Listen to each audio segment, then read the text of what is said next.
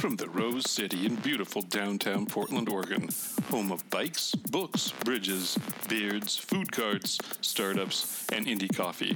Grab your dog, snatch your hammer and beer, leave your umbrella at home. Welcome to the Tiny House Podcast.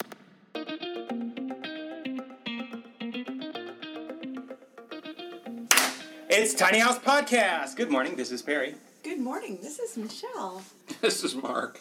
What's so funny? I don't know. Okay. Something's funny.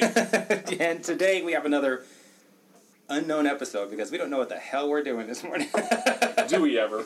That's exactly right. We also have to announce that we're in our new studio. This is our first time being in our new studio, Tiny House Studio. It's about half as big as a real tiny house. How many square feet is this, Mark? Oh gosh, I'll do the math while you guys keep going. There is literally like an inch of clearance between the studio table and the door, like the traveling door.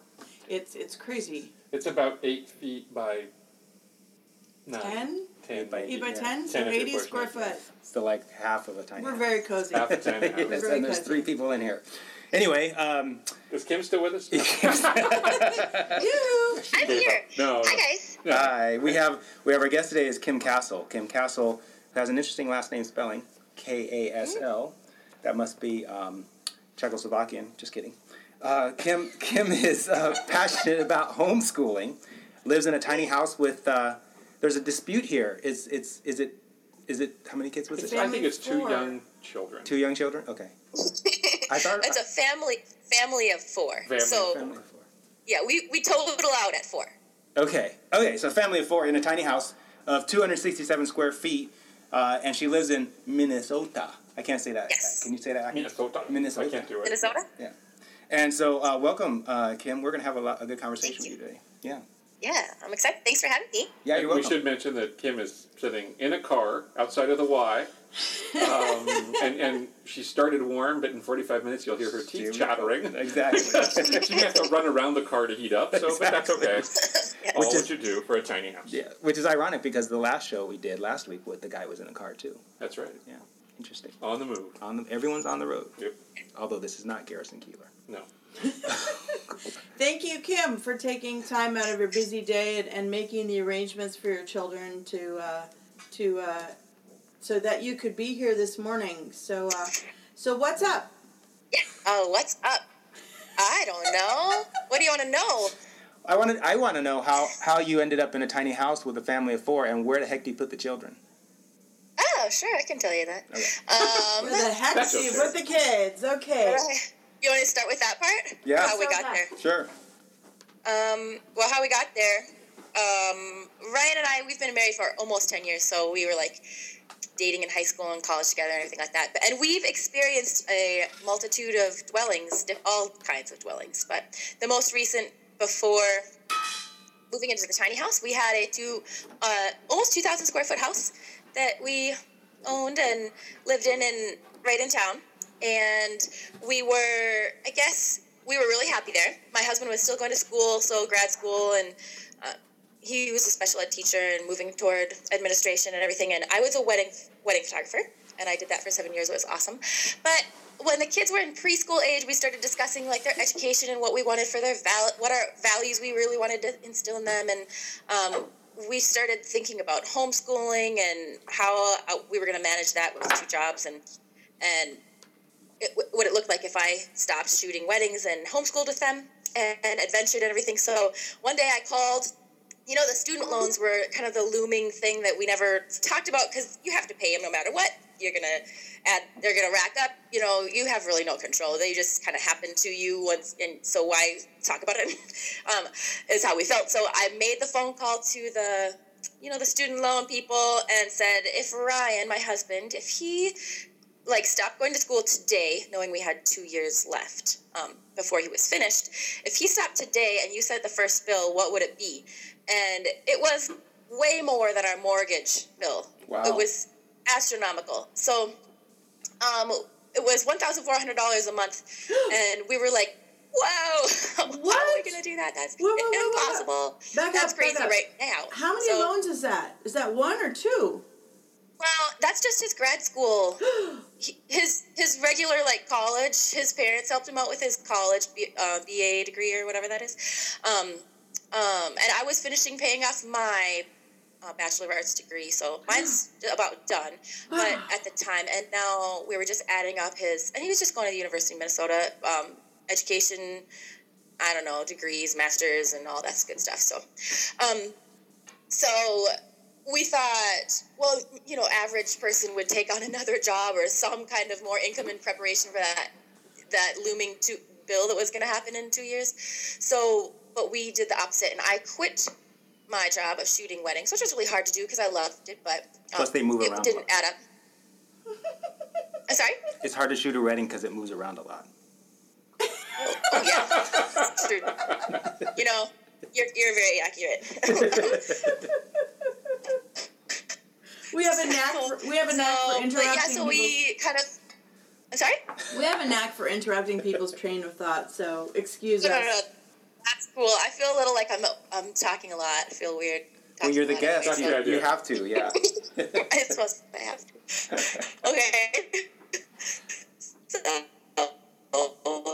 yeah, we just decided we were gonna stop everything and change our lives around, and we have to pay the student loan, so the mortgage was more flexible. We decided to drop the mortgage and go for the tiny house, and that's really a nutshell version. We kind of took some time to get to the whole tiny house vision and how God kind of started turning our hearts toward minimalism, and God really led the way to the tiny house for us. We weren't just like, oh, for sure, tiny house, that's the answer. It took time to kind of reach that point. But once we got there, now that we're living in it, end result, we are way more free with our finances. We have more choice. We are more in control of that rather than it controlling what we do with our lives. And yeah, so with the kids, our emphasis is adventure and experience and living a life that whatever you're passionate about is what you seek. So very cool. Yeah. So you didn't answer the question, and it's okay, about where to put the kids. I want to ask you a follow-up question, and that is, sure. you actually skipped over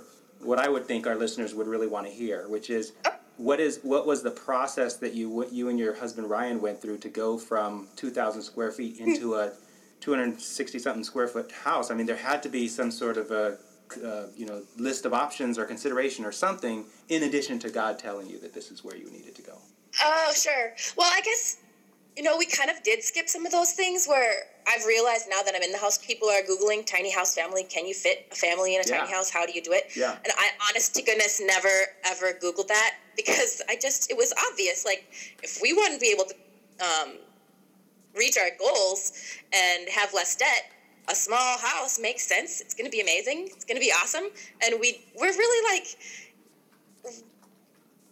we had no doubt or fear. We were just we were high five. That's how we decided we were going to live in a tiny house. It was a high five.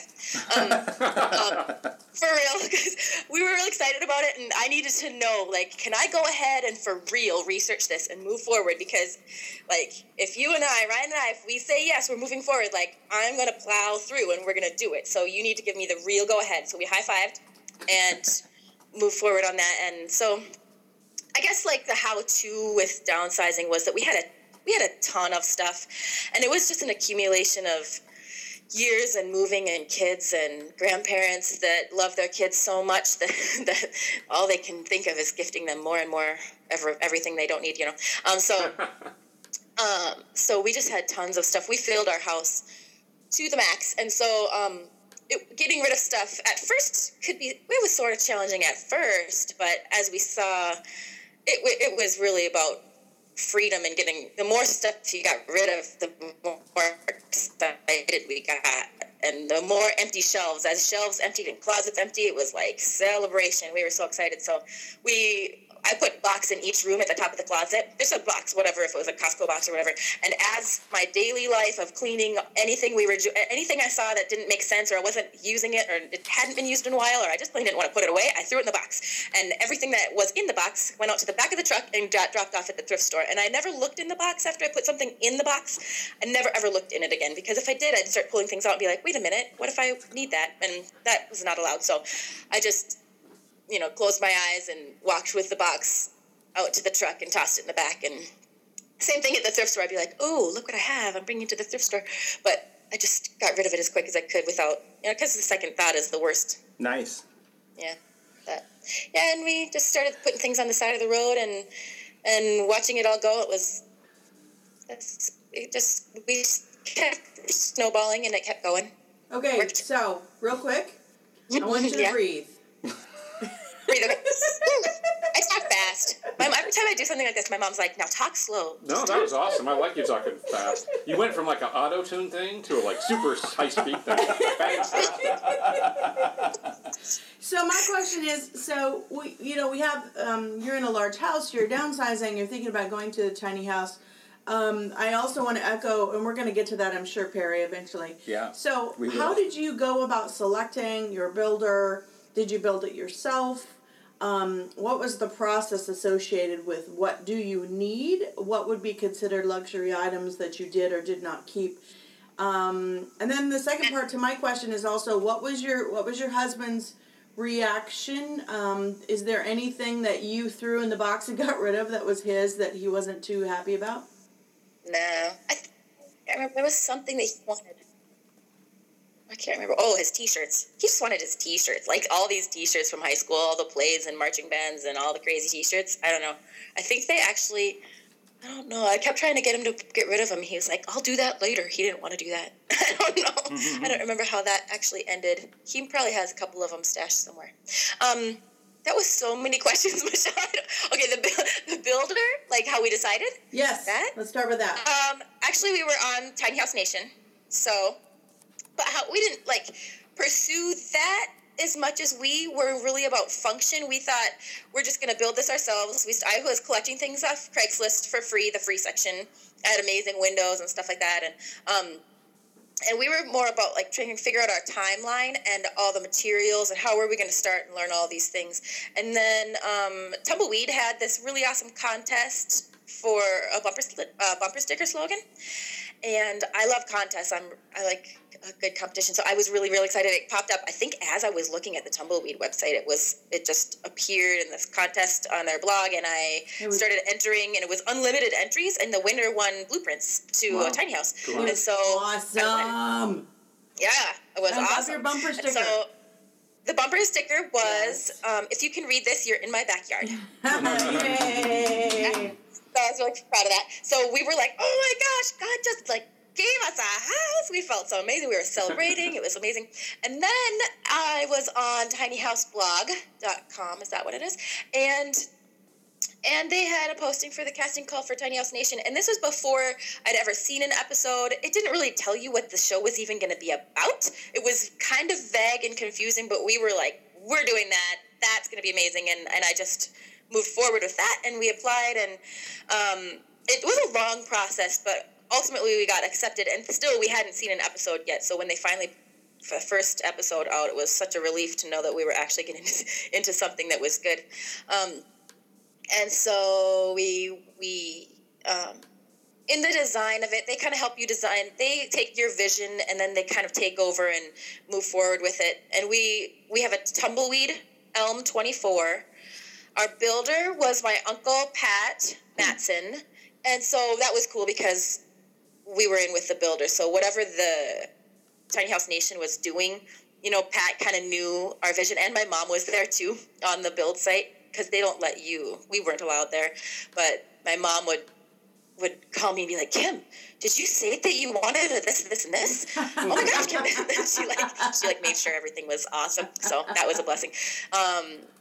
Same thing with all the catwalk and stuff like that. All those things kind of, it all ended up really perfect. So that's our builder and how the tiny house came about and the blueprints. What else? What am I not covering? I forgot to tell the guys before we started the show. We were talking about who you are and what you've done, and ironically I totally forgot to mention that to them. You were actually in season 1. And I think probably one of the from my perspective, I think one of the most unique things about your house was the catwalk. How did that? I know you ended up doing some alterations to the house kind of after you moved in and started living, and I think you've moved it a couple of times too. So, can you talk about the design? And this actually answers Perry's question. So, about where do you put the kids? So, can you explain to our listeners how your children's bedroom and the catwalk and how that all came to be? Mm-hmm. Yeah, downstairs is like kitchen, living area, bathroom, and then when you go up the stairs, you reach my loft, me and Ryan's loft, and then you kind of work your way through our loft, and you get to the catwalk, and the catwalk travels you across the house to the other loft where the kids' room is.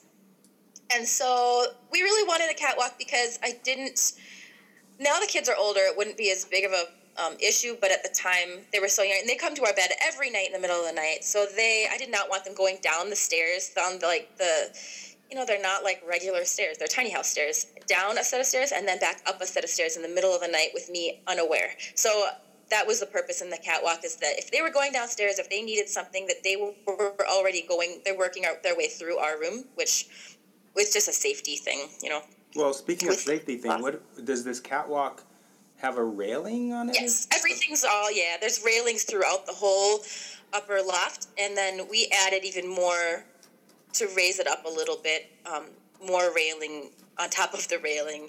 I can't really describe that very well, but... You could have put cowbells in the kids. You'd have heard them then, too. I know. That works, too. They're sneaky, though. Yeah, good point. Can the kids walk upright on the catwalk, or do they have to crawl? They walk upright still, and they're hunched over. Of course, they can't walk completely straight up down. Knuckle draggers. Yeah, sorry. But yeah, they can just kind of duck down, and they can walk right through the catwalk. I can get about a step and a half, and then I collapse onto my knees. I cannot make it the whole way upright. I felt like this will be great exercise. I mean, it'll be like lunges. No. It's not working out. So no, we crawl across. Ryan and I can get through over there pretty easily, and we go over there often for bedtime routine stuff. So interesting. Mm-hmm. So and they each have half of they each have half of their loft, so they each have a window. And so Sullivan's all about decorating his side, and he's got stickers, and he hangs everything he loves on the wall, and was really important. That I don't care about, if the paint peels off and all that stuff. That doesn't matter to me. I just want them to really embrace their space, and if they feel that it's theirs and they have control over, how they decorate it or just making it their own, then that's a huge element in them feeling welcome, safe, and at home in their own space, right? So Sully does that, and his bed is made perfect, and everything is absolutely perfect, and Stories is a heap. You can't find her bed. They just embrace their own size. She's got her toys and her bed and her dolls, and just every time I go up there, I have to rearrange it, and so she can actually lay in bed. But that's her personality and Sully's personality all in one loft. Are the kids separated by a barrier of some sort up there in their loft? No, there's not a barrier. They each have their space, and they are pretty focused on making sure you're not touching my side, I'm not touching your side, and they have this line. It's not drawn, but it's pretty distinct in the carpet square things. Like there's a line that's perfectly down the center, and they don't like when the other person touches the other person's side, and they've got their own space, and that's good. With the kids, I've talked about making like a cool curtain that they could pull the curtain across if they wanted to have more quiet time on their own without having someone like, oh, she's looking at me and all that stuff.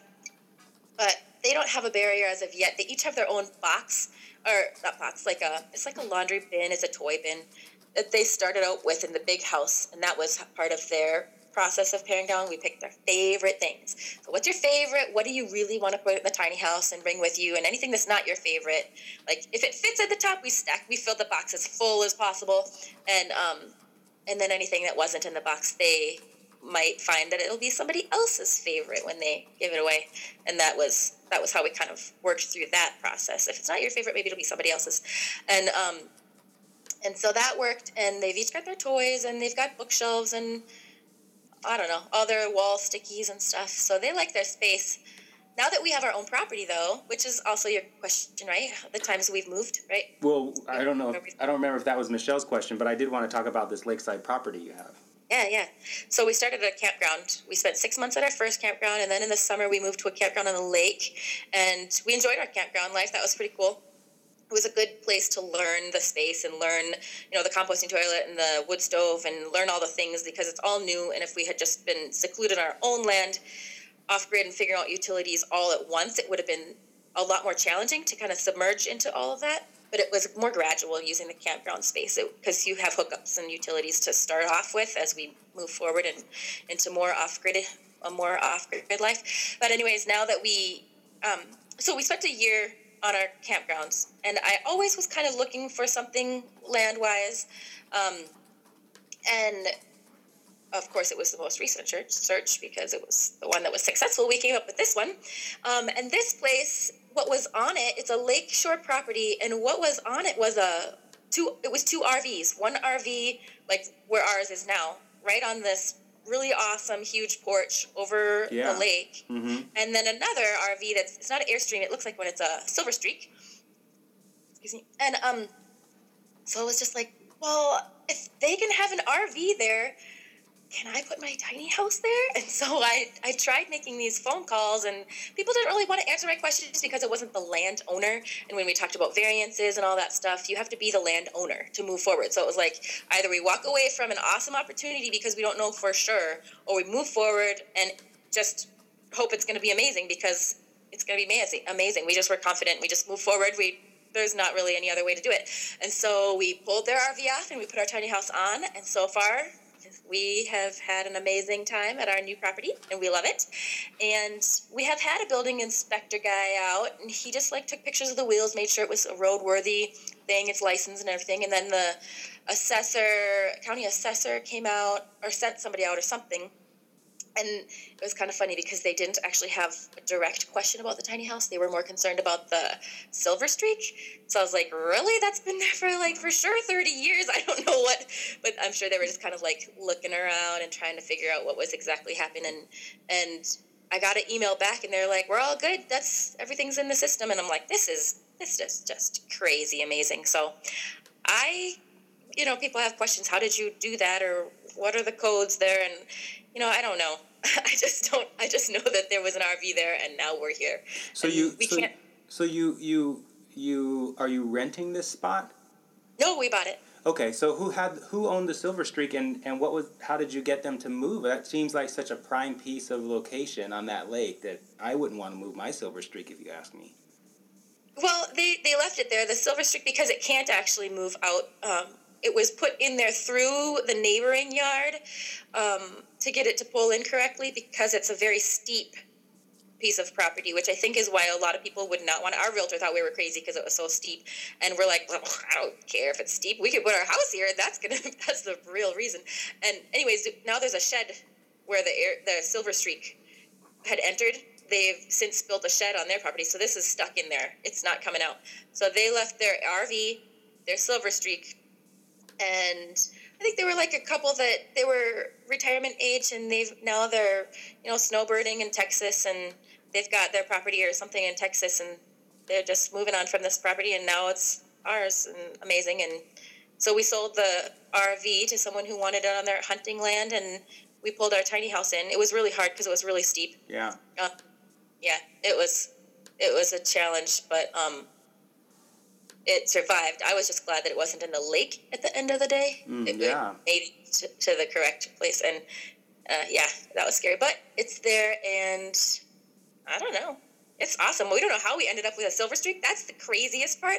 Of all the crazy, amazing things that it's worked out, I can't imagine how it worked out. I don't know. I can't explain it. And we get a Silver Streak. Wow. We're like, wow, this is awesome. We're going to pull the carpet out and put wood floors in it and have a guest house or something. Very cool. I thought I might have missed it, but I thought you said that someone wanted to put that Silver Streak on their hunting property. There's an RV and a Silver Streak. Oh, I see. So Okay. The RV is what was where the tiny house is now. Got it.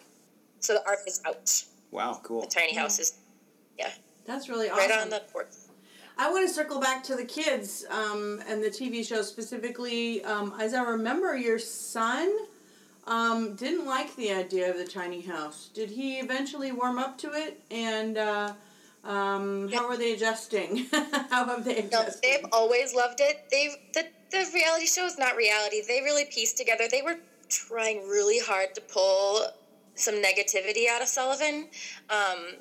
My really good example of that is there's a scene that they never put in there, but we worked on for like an hour and a half. The host was asking Sullivan some questions and trying to get him to say like he didn't want to go in the tiny house. Right. And they're skipping rocks and stuff, and nothing was working. They couldn't get him to say that he didn't want to live in the tiny house. So finally the director told him, just say like whatever this. Okay, so he said, so Sullivan, if you could live in your big house with all of your toys or your tiny house with none of your toys, which one would you pick? And Sullivan said, tiny house. And so it's all fabricated. He really has always been looking forward to the tiny house. They love it so much. In comparison to the tiny house, from my perspective, from the big house, I'm sorry, in the big house, there's toys everywhere. There's so much you could do, but they end up kind of, I'm trying to say, like, no more screen time, go do something, play with your toys, do something. Like, I'm trying to encourage them to do something, but they're just wandering around going, like, needing to be entertained almost, like they need someone to guide that. And in the tiny house, there's more of an, like a essence or like an air of creativity. It already kind of provides the environment of do something. They're never going screen time. We don't have a TV. I don't have, the computer's not even on Wi-Fi. It's just on my phone. And they're so excited to get out of the house and go outside and build something and play with sticks and rocks and dirt. And I don't know. They move forward all the time now. In the tiny house, they're way more creative. And I think it has to do with, rather than so many toys, we have more tools and more craft things, and they're very available. There's tons of books everywhere, so wherever you're sitting, you can read a book. And so if it's quiet and you look around, it's not mischief, it's books. Where in the big house, it was like, oh my gosh, what's going on? Right.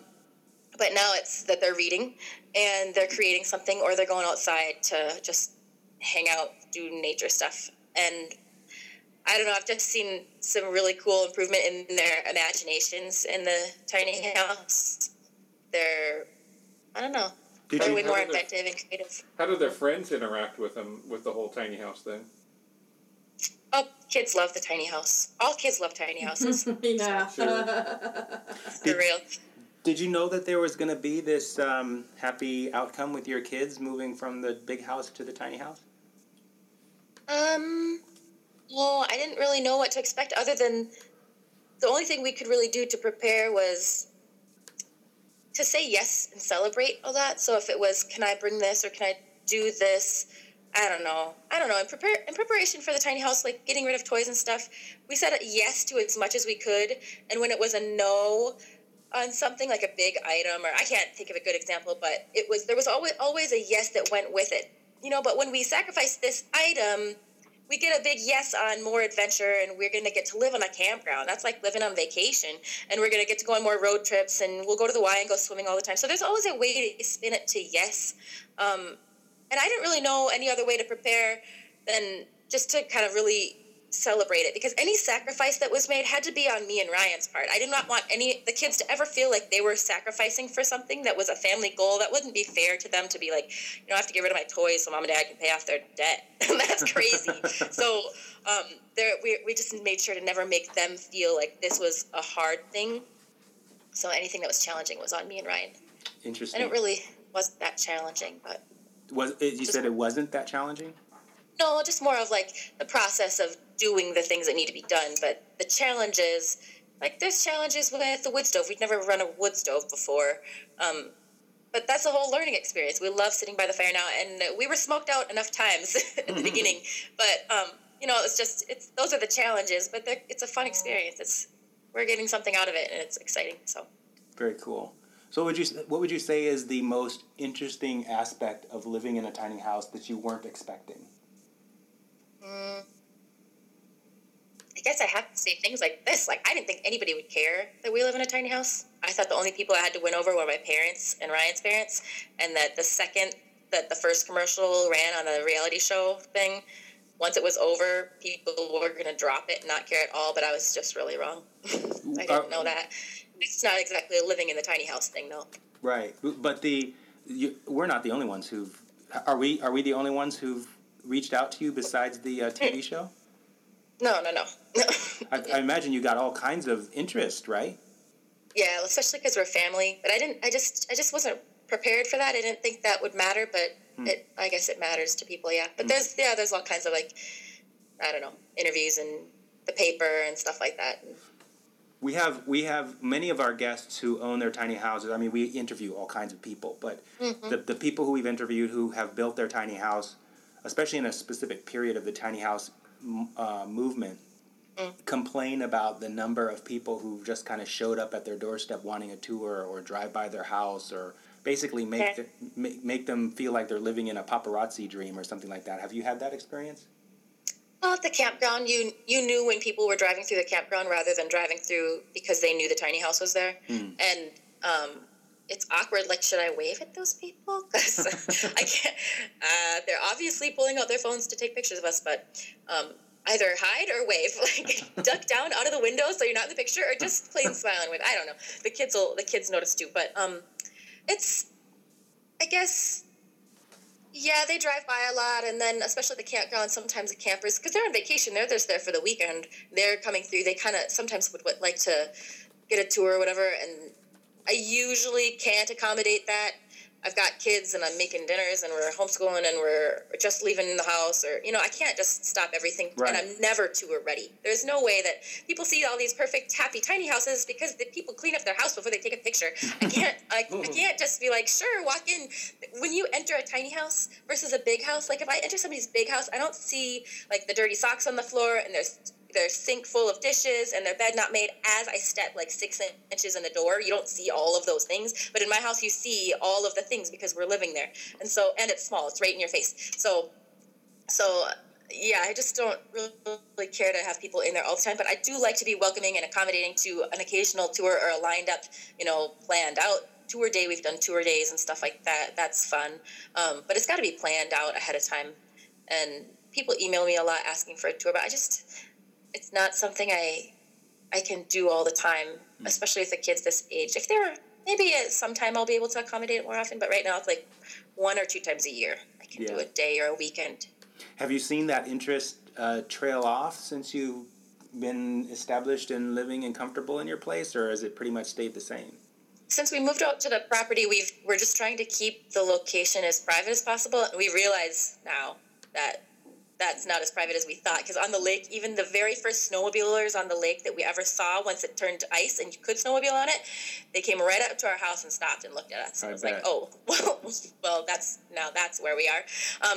But I guess trailed off a little, but, I think it really boomed after the Star Tribune in Minneapolis did an article in the home section, and then there was a ton of interest, and now they're going to do another article a year past, so I'm kind of preparing myself for some of that to happen again. Interesting. You should run a speaker to the outside underneath, just a big loudspeaker. You have 15 seconds to evacuate the property. That'd be awesome, wouldn't it? Well, I've actually thought about I would like a video camera at the top. Like I said, our property is really steep, so our driveway's at the top, the parking area, and I kind of would like a little security camera where I could kind of see. I can't see very well up there, and I'd like to know if people they slow down stuff, and it's different. It could be different anyways if it was just myself or my husband, but with the kids there, I really have to have an awareness of what's going on around and who's kind of pulling by and protecting my family. Cool. Do you still shoot weddings, and does your husband still do special ed?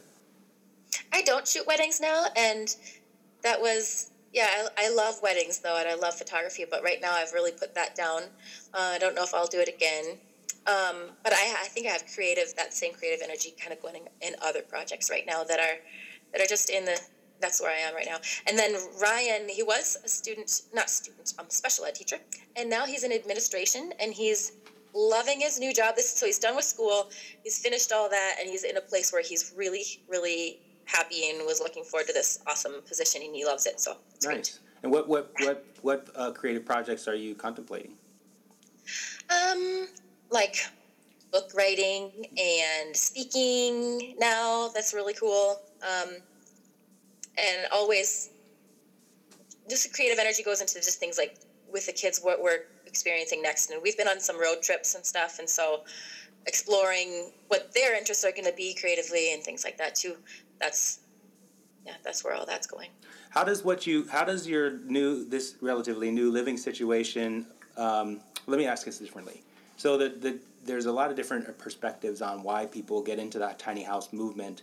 Some of them are about simplicity and the amount of kind of like the aghast experience they have at these McMansions and, people living in these huge houses.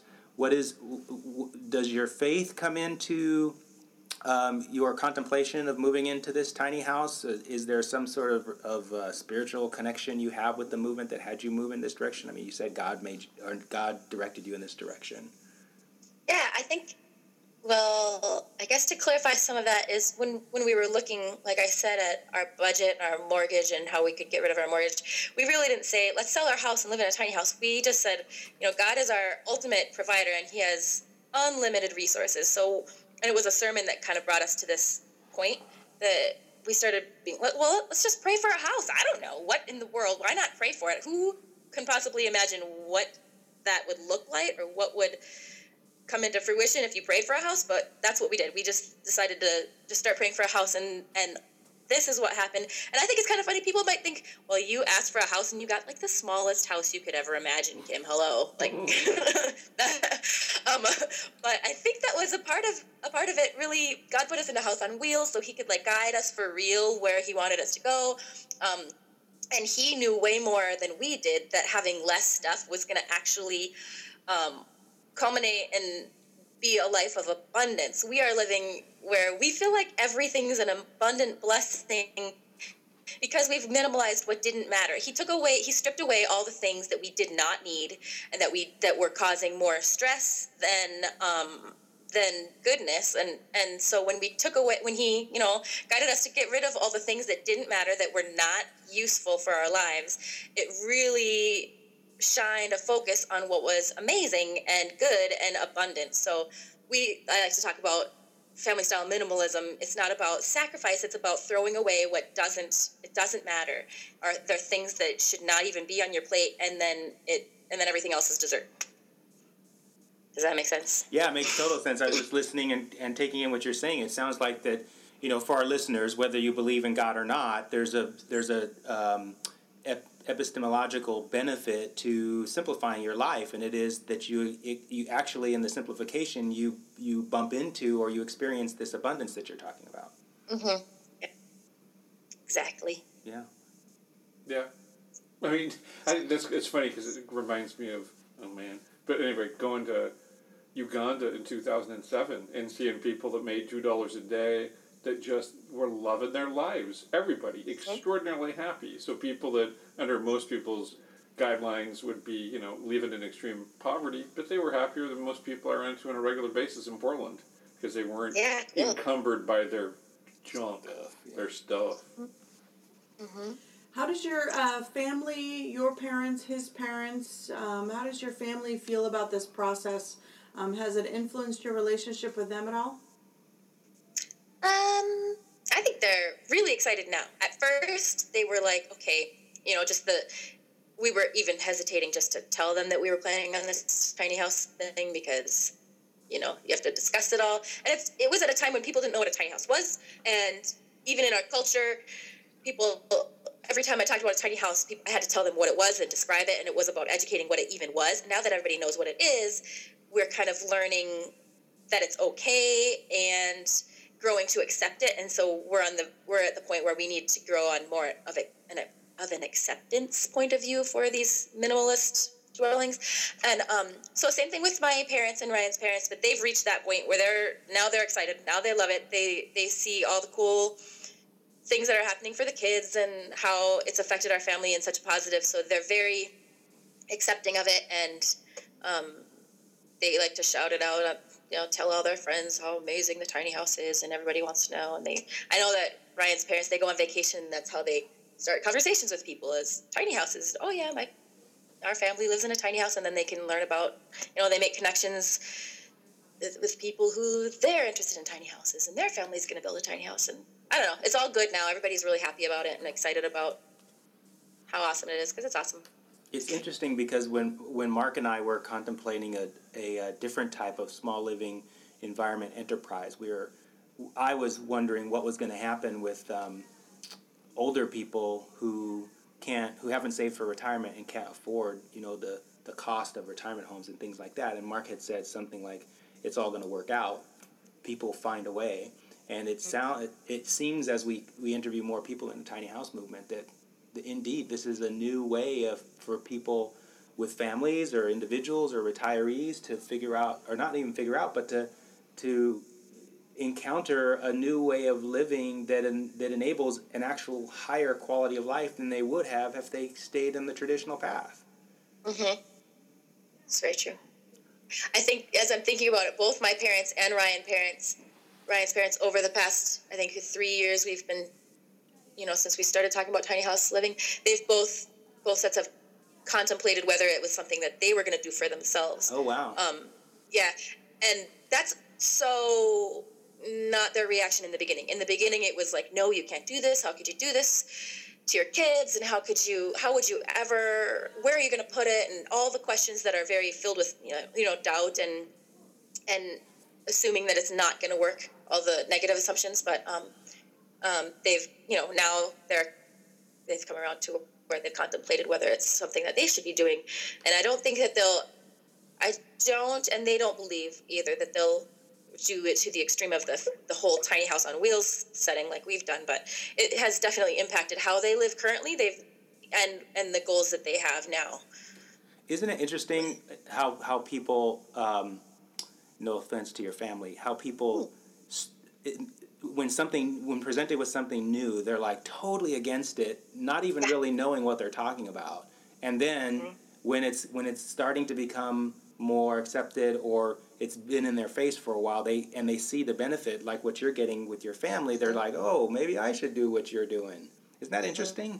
It is so interesting, and that's where I feel our place is in this whole tiny house community movement thing. Our place right now, I'm not telling people they should do it or shouldn't do it. I just want to be the family that says you can do it. We're trying to normalize family-style minimalism, so when other people that are where we were 3 years ago telling their families we're going to live in a tiny house, and their families are saying, you can't do that to your kids, and how would you ever, and all those questions, then they can say, well, the Kasls are doing it. Scroll through their Instagram, you can see they're normal, like we do normal things, normal people.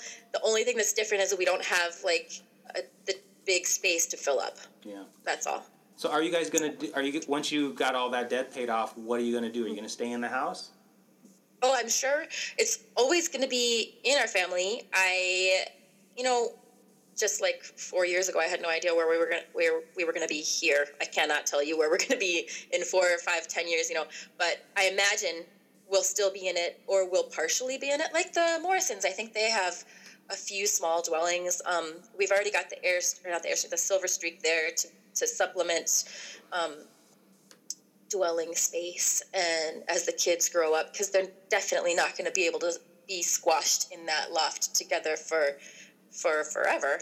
And it's only going to be okay for us to stay in the tiny house as long as everyone, kids especially, feel welcome, safe, and at home in their space. But once they start needing more, we have to make the adjustments, of course, and we expect to, but I just don't know what they'll be.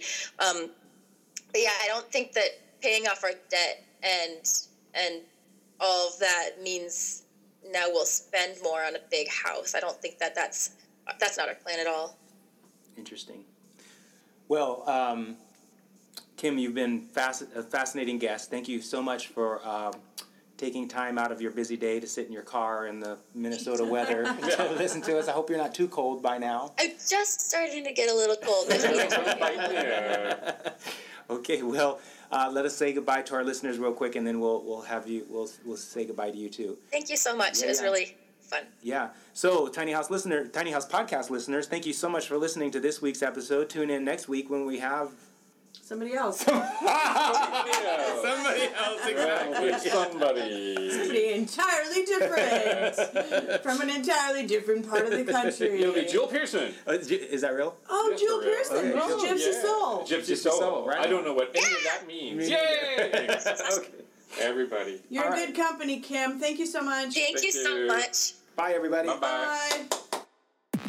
Thank you for listening to Tiny House Podcast. To find us online, go to tinyhousepodcast.com, where you will also find our show notes, if we remember to put them there.